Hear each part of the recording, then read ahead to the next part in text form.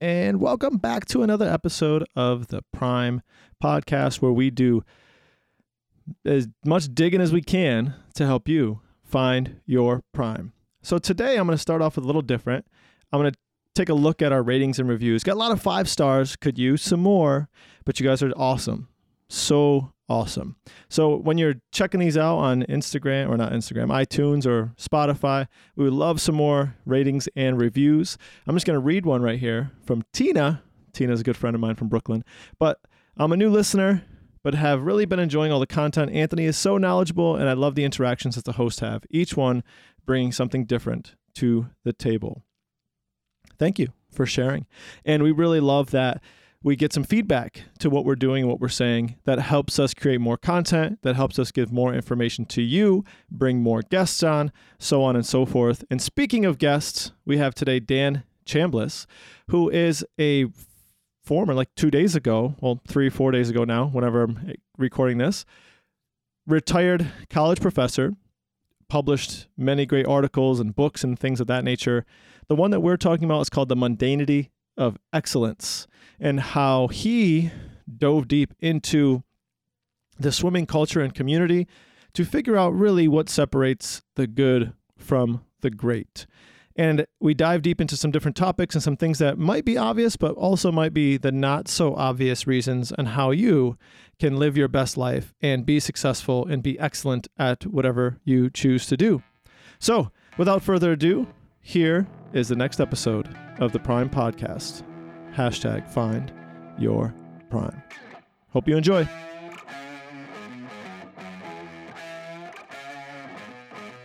Yeah. You ready? Hey. Let's go. Bet.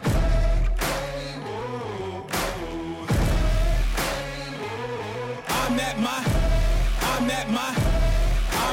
prime. Welcome back to the Prime Podcast. Today we have a special guest, Dan Chambliss. Is that how you say it? Chambliss? Yes, Chambliss. Yep. Perfect. Yep. And he's recently retired as the Eugene M. Tobin Distinguished Professor of Sociology at Hamilton College, which is local to us in upstate New York, where he taught for 40 years. He received a master's and PhD from Yale. He is the author of 4 books, numerous other articles on organizational performance, including his book, Champions, The Making of Olympic Swimmers, which was awarded the U.S. Olympic Committee's Book of the Year prize, and his widely cited article, The Mundanity of Excellence, which is how I found Dan, which also focuses on Olympic level athletes. In addition to researching and writing about organizational psychology, higher education, and social science research methods, Professor Chambliss has been a consultant for Fortune 50 corporations in the U.S. and the UK. So Dan, thank you for joining us, and happy to have you. My pleasure. Glad to be here, Anthony. Yeah, that should be fun. A very exciting thing. So I was reading Seth Godin's book. Are you familiar with Seth? Mm-hmm. So no, I'm afraid I'm not. Not personally. I mean, yeah. But Seth has referenced Dan's article that we're talking about, the mundanity of excellence, in his book called The Practice. And the book is about referencing how we can ship and do more creative things, and not being limited by certain things, and just being able to do the work and have habits and routines around those sorts of things. So as this kind of happened, so to speak, is that, I look up Dan, I look up the actual article, because it was just a snippet of the article and different things. And I'm like, oh, he's from Hamilton College, and which is Clinton, New York. And I'm in Utica, New York, which is about 20-minute drive away. And I was like, get out of here. He's local. So I emailed Dan, and I'm like, hey, well, I emailed we have a couple of Hamilton College other employees that have come to our gym. So we have like Sarah Gillings. She works the rock climbing wall area. Oh, yeah, and then sure. The Dean of Diversity, Maria and Noah Ohms. So there's a couple of people who are in the university. So I reached out to a couple of them. I'm like, hey, do you guys know Dan personally? So I could kind of get in with them. And they were like, no, I don't really know him that well. So what I did is I just emailed Dan, and Dan was like, yeah, happy to come on and chat about the article and different things there. So I'm really excited. So we were just chatting a little bit off air, and we're just going to bring that conversation back. And what we were talking about was kind of what sparked the idea for the article, and in turn the book, and different things and the research behind it. So let's go there. Where do we start? How do we get into swimming? How do we get into all this look into swimming? Well, into swimming, when I was a kid, I was a terrible athlete, and as a child, and well, this is true. I was small for my age, and I was uncoordinated, and I didn't have parents who were into sports at all, and so on. But for school, at one point, I was required, to go out for a sport, is what they said, and I picked swimming because I thought it was a place where I was least likely to get hurt. And so turns out that wasn't totally true. But anyway, but I got into swimming, and kind of make a long story short, and I was lousy. I mean, I was bad at that. And this is we're talking seventh, eighth, ninth grade. And I was really bad at it. But what happened was at some point I got motivated for just a few weeks, really, to work hard and do what the coach said. And I happened to have a good coach at that point. And all of a sudden I got good at it, Right. like not great, but I was in the top 5 in the state or something like that. Well, I would say that's pretty good. And but you see, I worked like a maniac, you understand? Right. And I didn't get nearly as far as I should have. And that was kind of a mystery to me. I wanted to know why I wasn't better, really what went, carried forward. And then, so what happened then is did you swim in college? Down the line. No, gosh, no. Besides, No, I was too small. I'm only 5'7", and I was already swimming against these guys who were 6'3", when I was in high school, and I could do okay, but I could look ahead and see that college swimming I wasn't gonna go anywhere. I wasn't gonna make nationals or anything like that. So I didn't do it in college. But when I came to Hamilton in 1981, the college ran as a sort of sideline, ran a little club team, a little age group team. And it was very, very small at that point. I mean, we're talking like 10 people. Mm-hmm. And I happened to be chatting with the swim coach one day, and he said, "Oh, well, you should run this thing." And I'm like, "That'd be great. I've always wanted to coach." And I started working at it, and I was a terrible coach. I was really not good at all. I knew a lot about swimming because I had been into the sport and I cared about it, and I read all the books and stuff, but I was not good at coaching. So here I was in love with a sport where I was a lousy athlete and a lousy coach. Well, that's not very productive, but this was the early 1980s. Okay, we're going back a ways here. Early 1980s. And in 1984, the Olympics were going to be held in Los Angeles. Right, yeah.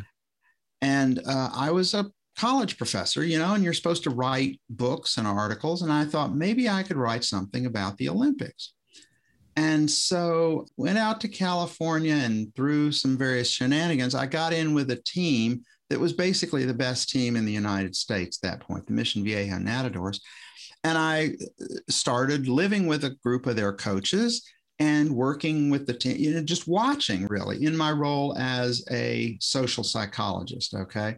It wasn't as a coach. I mean, they had no inkling I had any interest in coaching, but I was just out there kind of learning. You just kind of immersed yourself in their culture. I immersed myself in the culture. Exactly. And I lived with the coaches, and I traveled with the team all, to all different national championships and international meets and the Olympic trials, the Olympic games, all of that stuff. And I had press credentials and so on.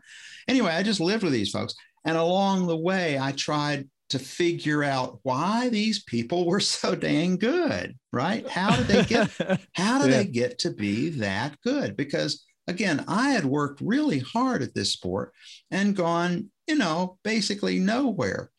And I wanted to know what coaches did, and what made a good coach. So that was the basic story. And I think 3, 4, 5 years worth, I figured it out pretty well. And I became a much better coach.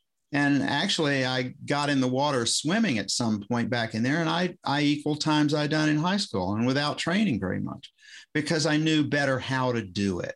So I wrote this article you mentioned, The Mundanity of Excellence, that was about how there are all these doable things you can do in order to be good at something. And it's not like magic. It looks like magic from the outside. Okay. That was one of the big takeaways for me, is that you see somebody perform at a world-class level and you think like, oh my gosh, that guy's so talented, or they're gifted, or, they just have some special essence or something. And it turns out, well, not really. What they have is they put in a lot of work, but they put in work in the right direction. They're doing specific things that make them better. Lots and lots of specific little tasks, each one of which gets you, a little bit better. And you add them up over 10 years and pretty soon you're good. Yeah. So that was kind of the message. Yeah. And I thought that was really an interesting point, was that there are these little tasks. And I think you talked about it in terms of sometimes you do them on purpose and sometimes they happen accidentally. Right. Yeah. Doesn't matter as long as you do them. Right. It doesn't matter as long as you do them. And I think that's really, we talked about, things you see social media now is huge and all these different things where you see people's highlight reel when they post to social media and you see their magic, so to speak, but you don't see all the things that happen behind the scenes that went into it. Exactly. Those, I think that there's 3 or 4, I have it written down. I think there was a couple of different topics there that kind of were the culminating kind of thing that was the idea behind the article. And then I guess obviously everything that you went into it. So what are some of the things that you observed the most that these folks that were, at this highest level did differently? Well, I give you one example that applies to a lot of stuff. Is I thought going into this that these people were going through all sorts of, horrible, terrible, work things and suffering a lot and putting up with all kind of stuff in order to be great at their sport. And it turns out that mostly that's incorrect. That I found that most of the people, not everybody, but most of the people I knew who were becoming great at this, they enjoy the work. It's a big plus. They like doing it. And that separates them from a lot of other people who think, oh, I have to put up with this stuff in order to be good. It really helps a lot to enjoy it day to day, not just, 4 years from now, maybe I can win a gold medal. No, these people like training a lot. They like working out and getting physically fit and so on. Different kind of example in my own line of work, writing and doing research and stuff. The people who enjoy it have a big advantage. For sure. I mean, the takeaway is just do something you're going to like doing. Yeah. You're going to put a lot more into it. You're going to think about it more. You're not going to tear yourself up to do it. So that was one kind of thing, is that they really enjoyed the workout, would be part of it. Another one, a big factor that we've already sort of mentioned, is doing things correctly matters a lot. Yeah. You talk about, I want to be a great basketball player. I'll do 100 free throws after practice every day. Well, that's fine, so long as they're good free throws. Like, you've got to think about your technique every shot and do it carefully and do it correctly. As people say, practice doesn't make perfect. It makes permanent. Yeah. And perfect practice makes perfect. Perfect practice makes perfect. Exactly. And then, now, so it's the quality of the training, yes, not just the quantity. That was one of the messages. And it's kind of funny that this conversation came up with a member this morning, and we were talking about the 10,000 hour rule. That's kind of become really popular. Yeah. And how it's kind of like, just doing 10,000 hours of work doesn't make you inherently better. Yeah. That is correct. And, Gladwell did this 10,000 hour thing. And what he was writing about was research done by a guy named Anders Ericsson, who framed it as 10 years, Right. But the important part is not so much the 10 years or 10,000 hours, 4 hours a day.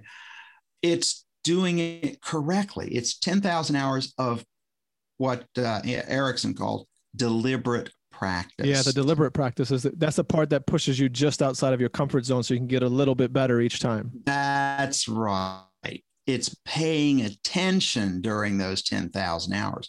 That's the key, not the volume of work. I mean, there are a lot of people who do 10,000 hours and don't, Yeah. I mean, I don't know. There are people my age who've played golf that long and they're still terrible, you know? Yeah. I used to joke with some of the coaches that I used to work with when I was in New York City. I worked with a couple of coaches who were coaching from, the time that you were at Hamilton College, like the early 80s, and they had been coaching for 30 years, but they were still the same coach they were in 1983.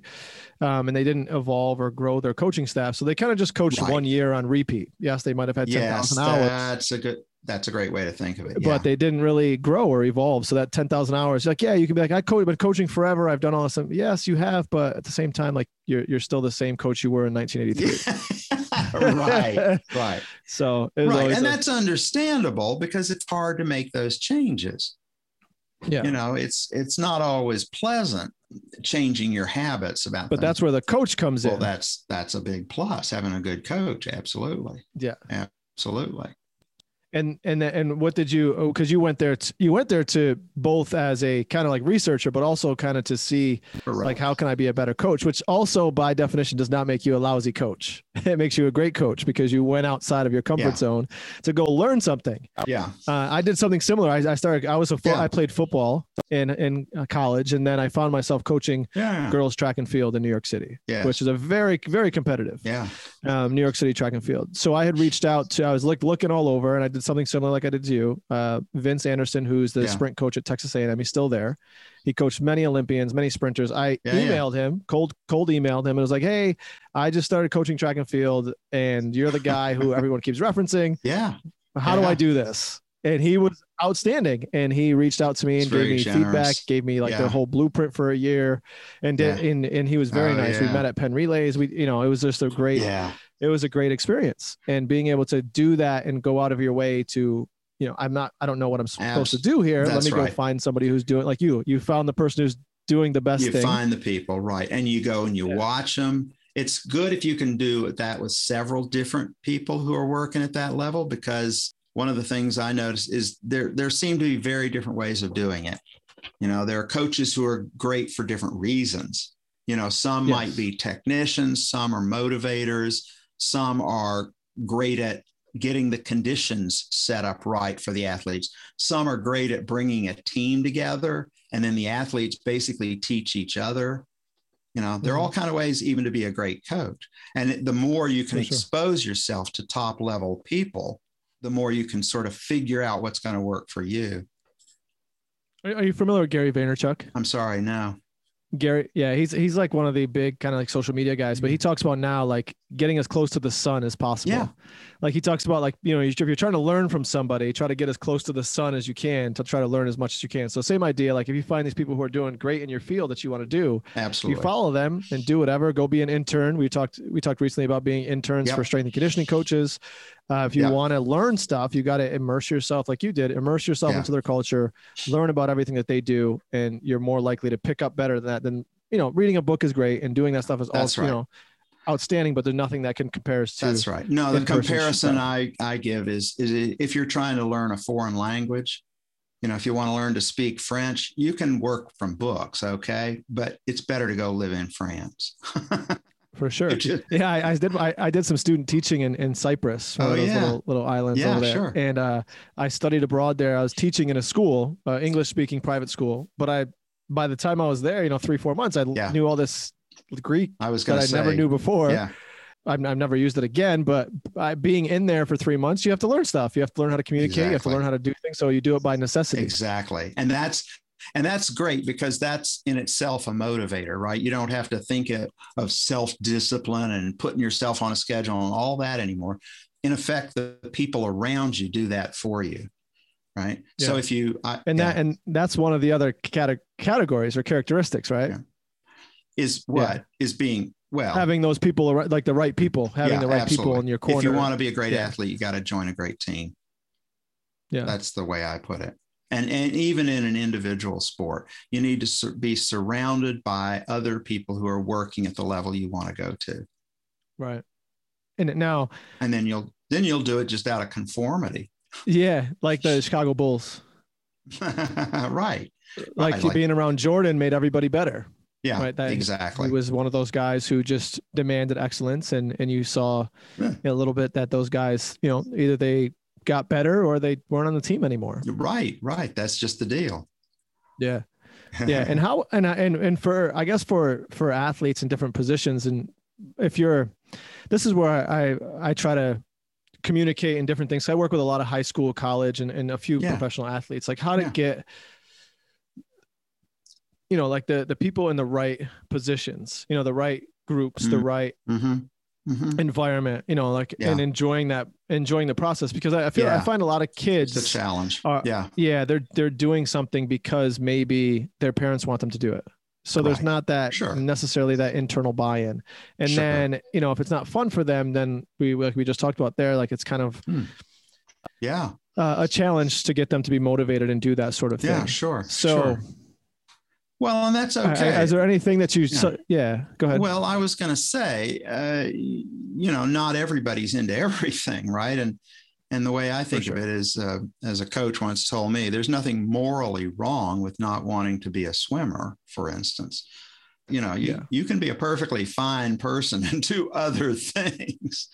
Yeah. So you don't want to, as a coach, for instance, you don't want to start believing every kid has to be into my sport. That's just not good. But the other thing I think about that is if you're coaching and you got a bunch of people are motivated by all sorts of different things, and some want to be good at a sport. I mean, I used to to take swimming. I used to find kids sometimes who wanted to work hard. Like that was what they were really there for, to prove to themselves they could do that. Others wanted to go fast. They just like the idea of speed, and they like the sensation of speed. Others were trying to please their parents. Others were trying to please me. Others just wanted to hang out and chat with their friends. I mean, there are all kinds of different things going on in there. And as a coach, the real art is figuring out what motivates different people and how to feed them, and how to keep them wanting to show up and do things. And then you can see there are other benefits they may get. But you've got to respect individual people's motivations, which can be quite different. Yeah, and I think that's where you're psychology, right? Yeah, social psychology, different things.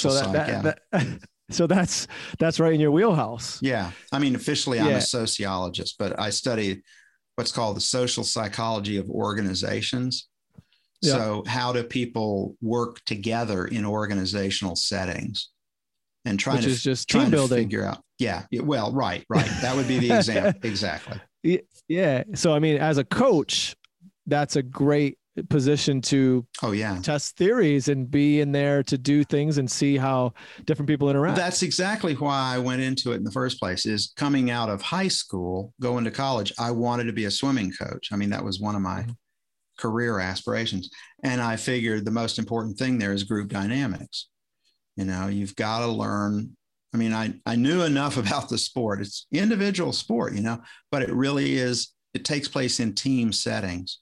And you've got to know how to manage a team in order to be a good coach.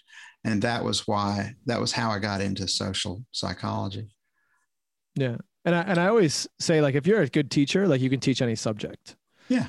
Like the content knowledge is the content knowledge. Like everyone can learn the content. Like whether it's math, science, swimming, whatever that might be, the content is usually the easy part. Yeah. The what they call, there's a guy, Brett Bartholomew, who he has a book called The Art of Coaching, and it's more about like the social psychology of things. Yeah. And it's more about, how do we interact with the humans in front of us versus just giving them a workout versus just doing this sort of thing. They call it the quote unquote soft side of coaching. Yeah. Well, right. As you said, anybody can read the books. I mean, the information is out there on how you do the training and, the physiology involved and things like that. But getting people to do it, that's the tricky part. And what do you have any tricks or things that you would do? Because it's fun. I never thought about the idea. Like I wrote down a couple of things. Like socializing, right? That's a big thing. Like getting better, right? People do want to get better. They want to socialize. They want to please please parents or coach. But then you said people just want to prove to themselves that they can work hard. I've never really thought of that one. Oh yeah. Oh gosh.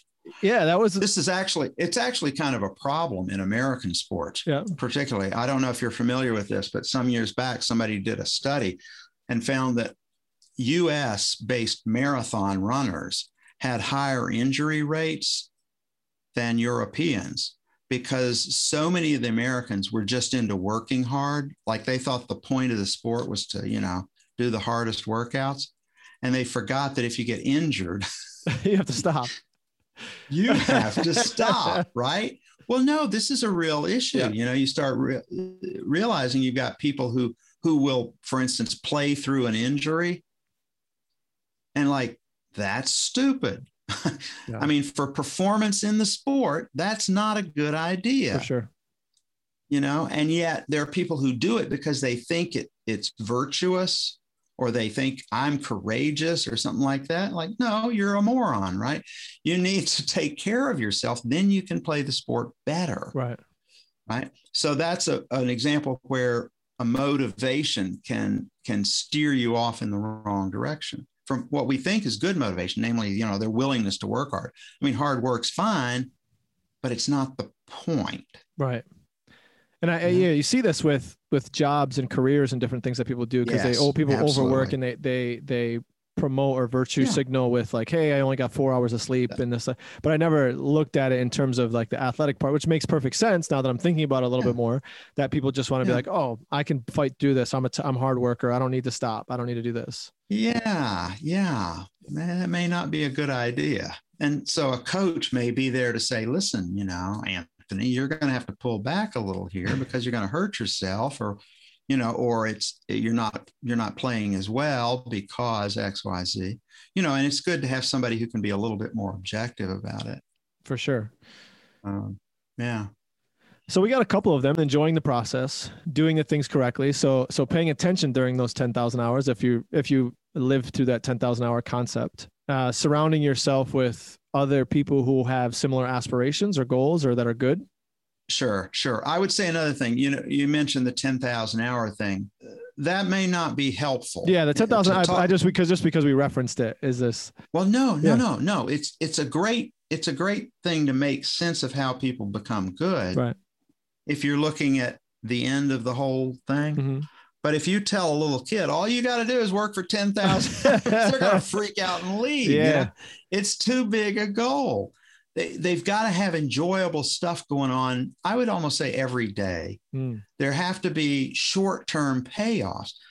Again, it used to bother me that, it still does, watching the Olympics and saying, oh, this person worked for 4 years for this, that's not exactly right. I mean, they sort of do, at that at the top level, but they're getting payoffs every day. Yeah. There's something enjoyable. There's a lot of short-term goals involved, and a lot of, again, day-to-day enjoyment of the sport and of being there and of working on things and getting a little bit better at something. So if you're coaching, especially kids, especially young people, you've got to make it enjoyable on I would almost say everyday basis. Yeah.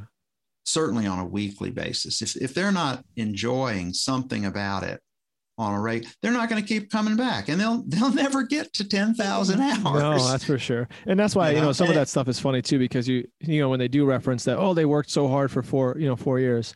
Yeah. Yes, they did. It's like they didn't live, breathe, and eat for 4 years just to do this sort of thing. Like, this is kind of what your article and these ideas come to bring to light, is that they didn't make as many social sacrifices as we put them on the pedestal that they did, or they didn't make, they weren't training 8 hours a day. They weren't doing sort of all these different things every day, because realistically we wouldn't be able to handle that, and it wouldn't be enjoyable. Well, you have physical limits, right? You have physical limits, and the the 10,000 hour thing accounts for, I think it breaks down to about 4 hours a day for 10 years, because more than that, 10 years for 4 hours a day for 10 years, 5 days a week. Yeah. Because you can't pay attention much longer than that.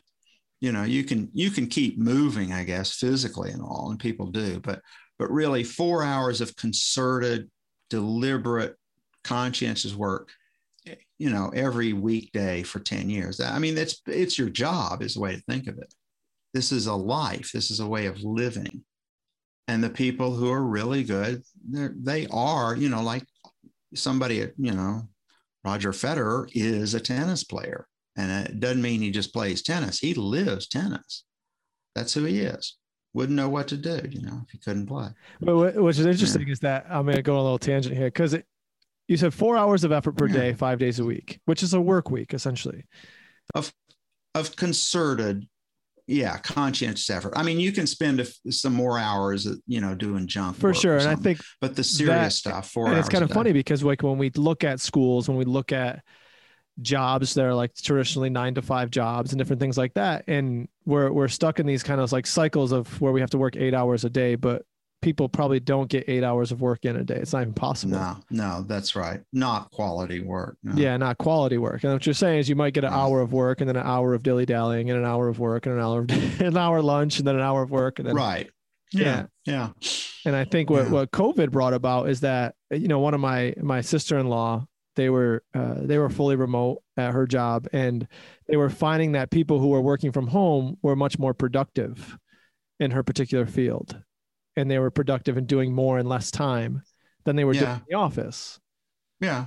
It's certainly possible. And I think that this idea that we can work from home and we can do different things. And if we don't have these office quote unquote distractions, then we might be able to be more productive and use our time better. Well, among other things, you're not commuting, and commuting has long been known as really a destructive period of time. It's not good for people to commute. I'm saying in general. Can you talk about that a little bit more? Well, I'm no expert on this, but there have been good studies. Well, yeah, I've never. The longer your commute, the less happy you are, for instance. If you've got a 2-hour commute in each direction, which people do if you live in Atlanta or Silicon Valley or something. Long commutes are not good for people. They're bad physically, among other things. Just sitting, in a car like that for a long time, or the strain of doing it if you're driving yourself, or the wasted time. It's not really good. So, but Zoom, and COVID and all, I think it varies tremendously as to whether or not it's good for people. Working at a distance, 100%. Like some people can work from home and do fine with it, and others not at all. So I think it's probably hard to generalize. Yeah, and I think it goes back to that idea of what we talked about, the different reasons that motivate people. Yeah. Some people might be motivated by getting better at something or socializing. If I'm going to work to socialize, that's right. And that's my motivation, being at home and being non-social is the drag. Opposite. Total drag. Right. It'd be terrible. Whereas there are other people who don't need that as much, or, what with childcare situations and things like that, maybe, they need to be at home more, or who knows? I think, it varies a lot depending on the person. Awesome. Yeah. So if you were to start over as a coach, and you were just going to go as a coach, not as because you've done some things here. You've done some things in your field. Yeah. Right. Sure. Yeah. But if we're talking about like coaching athletes, yes, and we're getting into like coaching fitness or performance or whatever that might look like, what would you tell a young coach, like with all the information that you know now and have experienced and different things, like what things would you attribute to having them have the most success? Wow. Well, it's a great question. It's a great question. And I've thought about this sort of thing quite a bit. I would say, I'll try to give you some non-obvious ideas. How's that? Perfect. I'd say first off is relax. You don't have to do everything. You're not ultimately responsible for the athlete's career. But what you need to do is try to add something. Try to teach them something. Okay. So look at you watch the athlete perform, especially in competitions, and you see what's missing, and maybe what's missing is they didn't get a good night's sleep.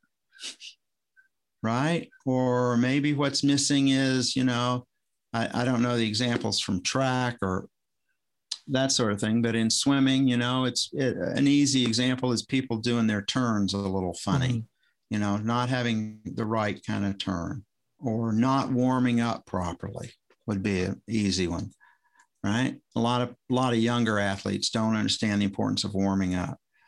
And every time you teach them one thing like that, they're going to get better. And those are those right? little skills that we talked about. Exactly. I think coaches put a lot of pressure on themselves. And, you know, I'll give you a story, actually. Perfect. There's a great athlete in the 84 Olympics named Tracy Calkins, who's arguably, you know, she might be the best swimmer of all time, best competitive swimmer. And I know she didn't get the publicity, and, you know, Michael Phelps was great and all that. But Tracy Calkins held American records in all 4 individual strokes. Oh, wow. At one point, as well as the individual medley, you know, where you combine them. And she was an extraordinary swimmer. And her coach during the 84 Olympics, I was talking to once, and I said, what do you do when you get somebody that good on your team? You know, like she shows up and, you know, is going to swim for you. What's the most important thing in coaching, you know, a world-class athlete? And I'm not going to quote him exactly because I don't know if your podcast could take it. But he basically said in this real thick Southern accent, don't mess them up. Yeah. Okay. Yeah. And he just came right out with it immediately. Like, that's the most important thing, is don't mess them up. So it may be that your role as a coach is not to get in the way. Yeah. I mean, you mentioned the Chicago Bulls. You know, what did Phil Jackson do exactly? Right? From the outside, it looks like a whole lot of nothing. And Scottie Pippen and all. Yeah. Well, it turns out that's pretty damn hard to do. Yeah. You know, to not get in the way and to help out and to pull your own ego back enough that you don't think, I got to do something. You know, I got to prove that I'm, you know, Michael Jordan's coach. I'm going to show him how to do this. Don't do that. Yeah. You know, so that's one thing. But really the problem for a coach, the basic problem I had was, well, I don't know. I wasn't tough enough initially. And I thought there was something about being mean by pushing people. And I didn't understand that it's okay to push them. Right. So you thought like being it's like by pushing people was a way to, you were being mean, but if you were pushing them to work harder or something like that? You know, giving them real hard workouts and stuff. Right. And then my assistant coach, who was a genius, said, no. He said, just tell them, here's what we're going to do. And when everybody's jaw drops, say, it's your choice. Yep. And let them decide. Yep. And then they do it. Yeah. For most of the time, yeah, they do. And I mean, I've been in a situation where I think over the years, I've gone the opposite direction, right? As coming out, you know, I think you model the coaches that you've had in the past. So for me, I've had before I became a football coach. Yeah, you don't know. Right. Yeah. You see what they do. And they were all like hard ass type guys, and they were all, you know, make you do this sort of thing. So that's how I started. And then I read a book called Inside Out Coaching by Joe Ehrman. EHER. And it was like all about like coaching with like love and be like the softer side of coaching, right? Like we're talking about psychology. And when that kind of brought me into the middle, you know, I wasn't like too easy, but I wasn't like that hard guy anymore. I was kind of in the middle and blended the two a little bit. And I've had the best. And you can do it. Right. You can do it that way. That's the neat part, is there are a lot of different ways of being a great coach. There are a lot of different ways. And I think like do it. And being aware of and having that like social, you know, EQ to be able to adjust and do that sort of stuff with different athletes, and which athlete needs the good job and which athlete needs, like, you know, you got to go a little harder next time. Right. Can I offer one thought? I want to go back to your question, Anthony. Yeah. Your original question is what you asked me, what would you tell somebody who's getting into coaching? Yeah. Okay. I think the key is you've got to build the program for the best, for the best athletes. You've got to design it for people who want to be as good as they can. Okay. And some folks will and some folks won't, but you've got to have a program where in effect, it's set up for people who want to be great. Right.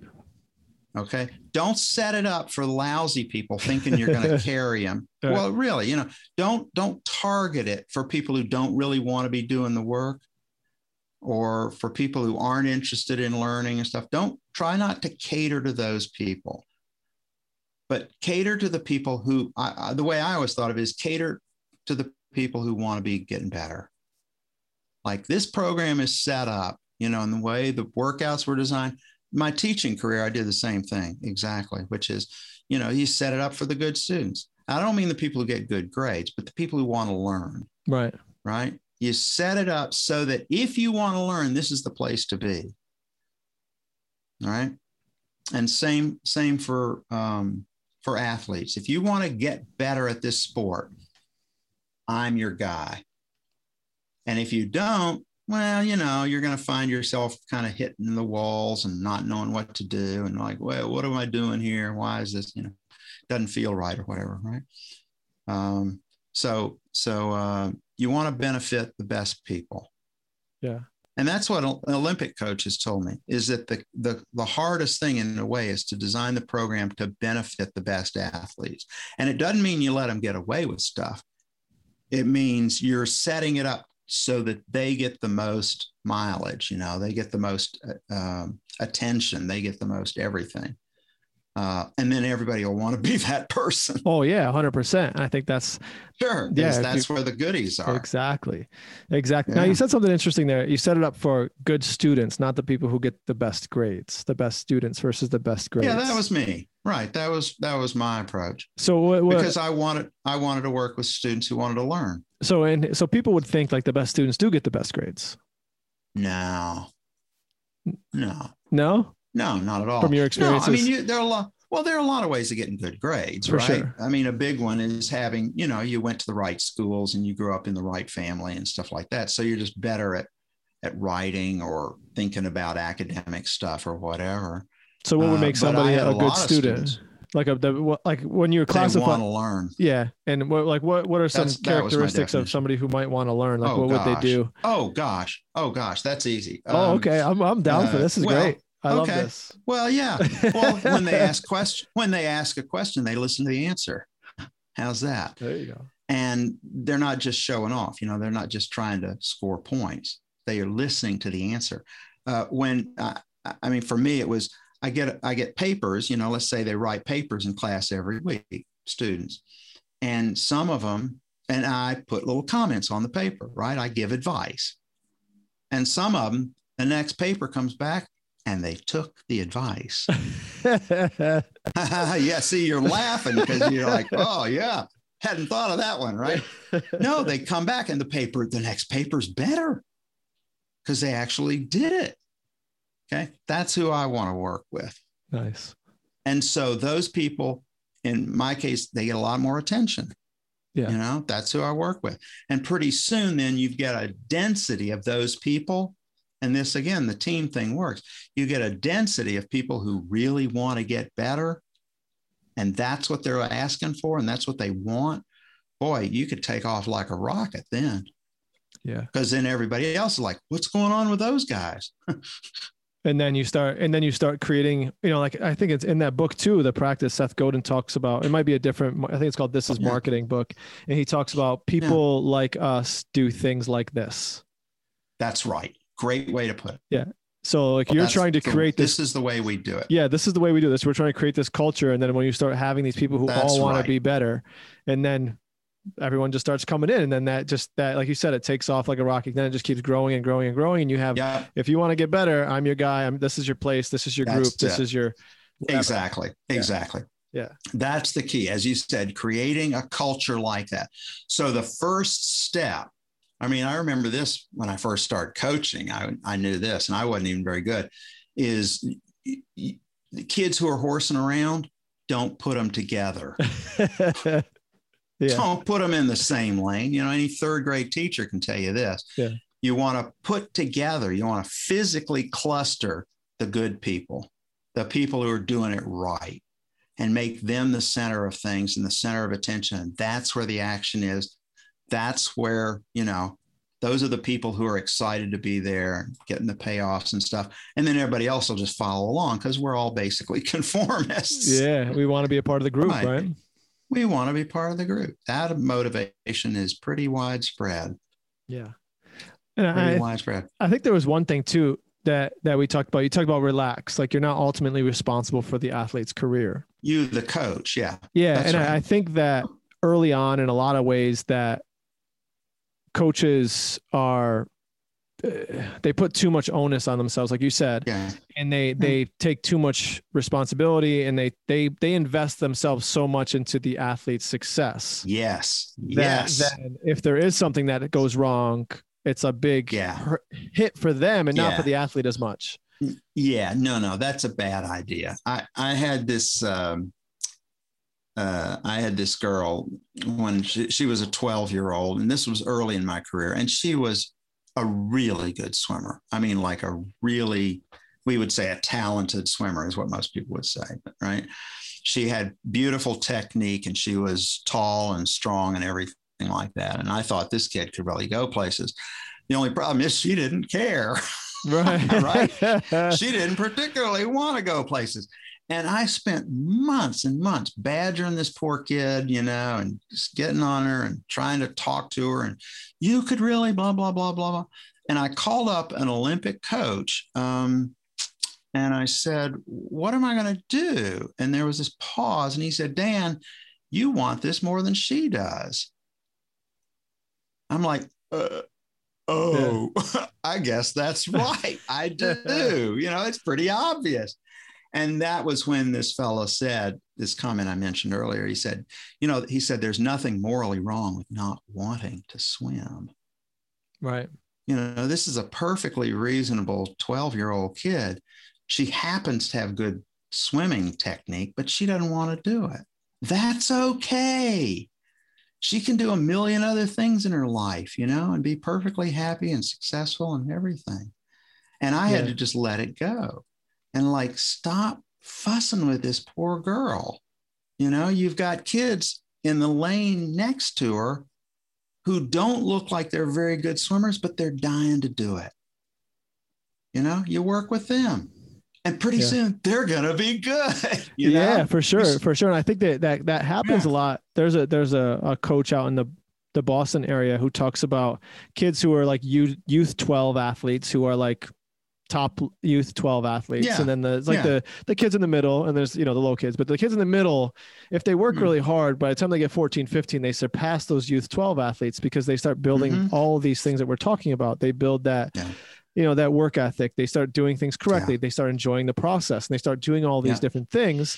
And then when it comes to time to be 18, 19, 20, and they become the better kids at the sport. And that's right. And it's not the same. Being a great child athlete is not the same as being a great adult athlete. And there are some carryover, but it's a different thing. No. And the coach, one of the things I most enjoyed about coaching actually was helping kids develop over that time and understand the different kinds of satisfactions you could get from a sport, at different ages, right? Or saying, well, somebody gets bored doing this kind of event, say, well, let's try a different event. What about that? Have you ever thought about this one? And we move into that for a while and change up what they're doing and how they're doing and so on. I had a kid who damaged, he hurt his shoulder. He hurt his rotator cuff, which is a serious problem in swimming and very common. He got to where it was really, I didn't want him to be permanently injured, for life. And he was about 16 at the time. And I said, well, what if we spent a season doing nothing that could injure your shoulder, doing nothing but very short workouts, and most of the time would be spent on technique work, right? Or on doing these kind of short burst things that involve kicking a lot, using the legs a lot more than most people did, and so on. And this kid came out at the end of a whole season of doing these really bizarre little workouts and swam by far his best times ever, including in distance events. Awesome. So yeah, and there again, you don't want to. Coaching requires flexibility, and thinking about the big picture and why are we doing this and does it really help this athlete and so on. Yeah, it's neat stuff. Very challenging work. I love it. Yeah, and I think that's I'm probably going to use that one with my staff, and it's okay if people don't want to go heavier. It's okay if people don't want to do this. It's okay if people don't. Right. They're here for different reasons. Everyone comes to the gym for different reasons. Everyone comes to training for different reasons. Right. And it's okay if it doesn't align with what your reason for them being here is. Right. Exactly. And I think too, to be sort of cynical about it almost, once people realize you respect their approach, I think you'll get better work from them anyway. Right. But they may quit. They may say, I'm out of here. Thanks very much. And you go, great. God bless. Good luck. Yeah. But that means then that your remaining people will be that much more committed to what they're doing because they know, Anthony respects what we're doing. He's not just using us for his own goals, which a lot of coaches do. Yeah, unfortunately. Yeah. And just the goal, I guess, is to get the right people on the bus. Yeah. And then once they're on the bus, we can do whatever we need to do and make it work. Yeah. That's right. Awesome. Yeah. This has been fun, by the way. I'm sure we can probably chat for hours and hours about my pleasure. This sort of stuff. And we usually, cool. We're about an hour and we're getting there. So do you have any, are you present on social media or any of that kind of stuff or? Oh yeah, I do Twitter a lot. Yeah. Probably too much. Well, you're retired now, correct? I just retired as of officially 2 days ago, in fact. Oh, well, congratulations. Congratulations. 40 years at Hamilton College. 40 years. Yeah, it was great. It was great. I loved it. Loved working there. Great people. And you were there the whole time? I was there for 40 years. Before that, I taught a little bit at 2 other places. Oh, nice. But nice. Yeah. I mean, it's having a long stint at a job Wonderful. Nowadays is not very common. It's rare. It's so rare. And it's wonderful. I mean, I had former students in my classes. Because Hamilton College is very legacy type of college. Yeah, although actually the numbers aren't all that high. Well, people who can get in Hamilton can get in a lot of places. Yeah, that's true. And so the kid has to want to go there, and then they have to take my class. And if you do the arithmetic, the odds are against it. But I had several students of former students, and I've been able. This is really fortunate. I've got students who are on the edge of retirement. People who took my classes in the early 80s, or late 70s, actually, who are now almost, and I've seen their entire careers, which is fabulous because you see the impact of your work over a long period, which is really a gift. I don't take it for granted at all. I've been incredibly fortunate. And sometimes some coaches, would look at that, and at least if you're a high school coach, and the athletes that you've interacted with might look at their success through that qualitative, long-term lens. Absolutely. In fact, I just had a conversation recently with a kid who I coached. I stopped coaching him in 1985, I believe. And he's a marvelous fellow. He was a great little kid, I must say, but he's even better at 55, so nice. Yeah, it's very nice. Great relationships. That's very common. Yeah. That's very common among coaches, I think. You have long-term relationships with people. Yeah. And some of the athletes that I've worked with for early in my career, that one of them was just at the Olympic trials for a triple jump. Oh, no kidding. She placed fourth, unfortunately, so she doesn't get to go to Tokyo, but she's so close.